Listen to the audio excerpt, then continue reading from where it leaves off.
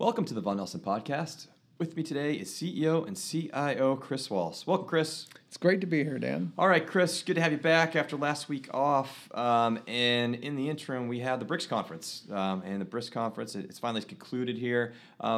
Significant takeaways, what can you share about what you learned? Yeah, I think if people were looking for some great agreement or currency launch, maybe they're disappointed. But I think what we saw was just continued momentum around a large percentage of the global economy that want a solution that isn't controlled by the U.S. And I think that momentum has been building for really almost a decade now, and I think it's going to continue to build.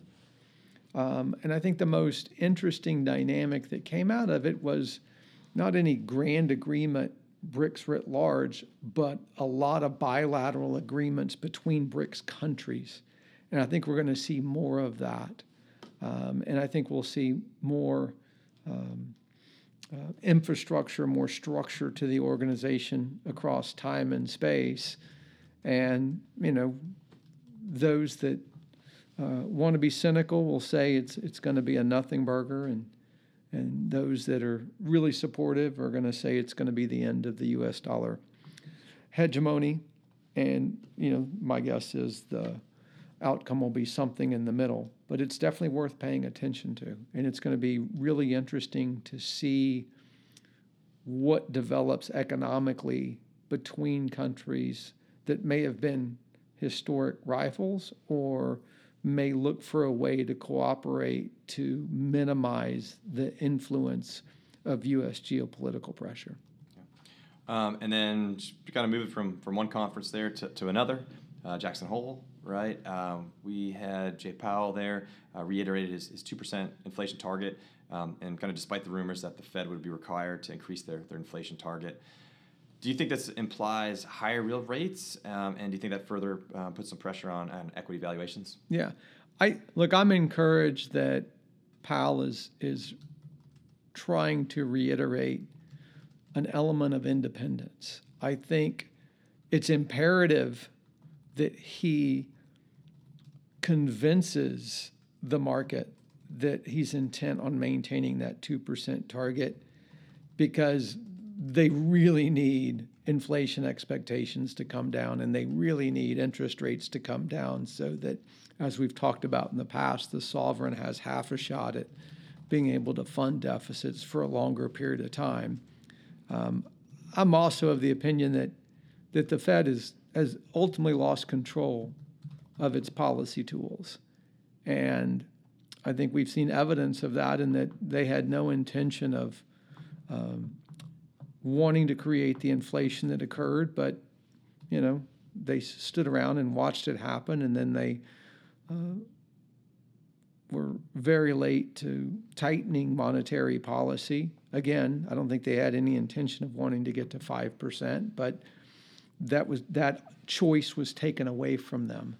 And I think likewise, when they cut rates, how far they have to cut is not going to be a choice that they're going to make. The market's going to dictate that.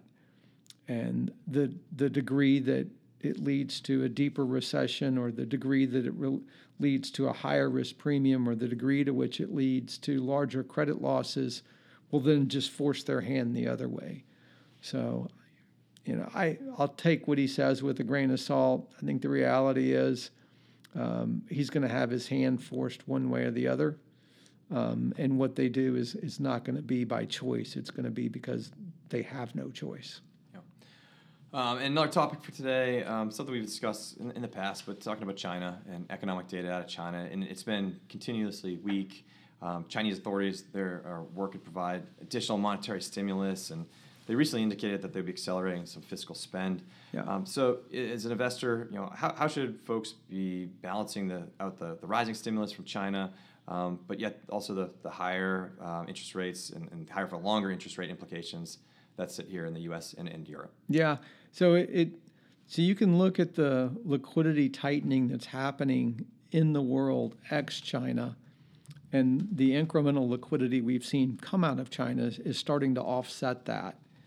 And so we will likely see an improvement in liquidity conditions as we start to move through into the fourth quarter of this year and beyond.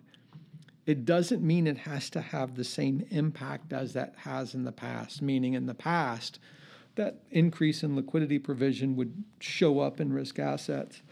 And that may or may not be the case this time. It could show up in higher inflationary pressures, as we're seeing a bottoming in inflationary pressures from a rate of change on the downside, and we're starting to see an increase in inflationary pressures as it relates to cost push in and around higher energy prices.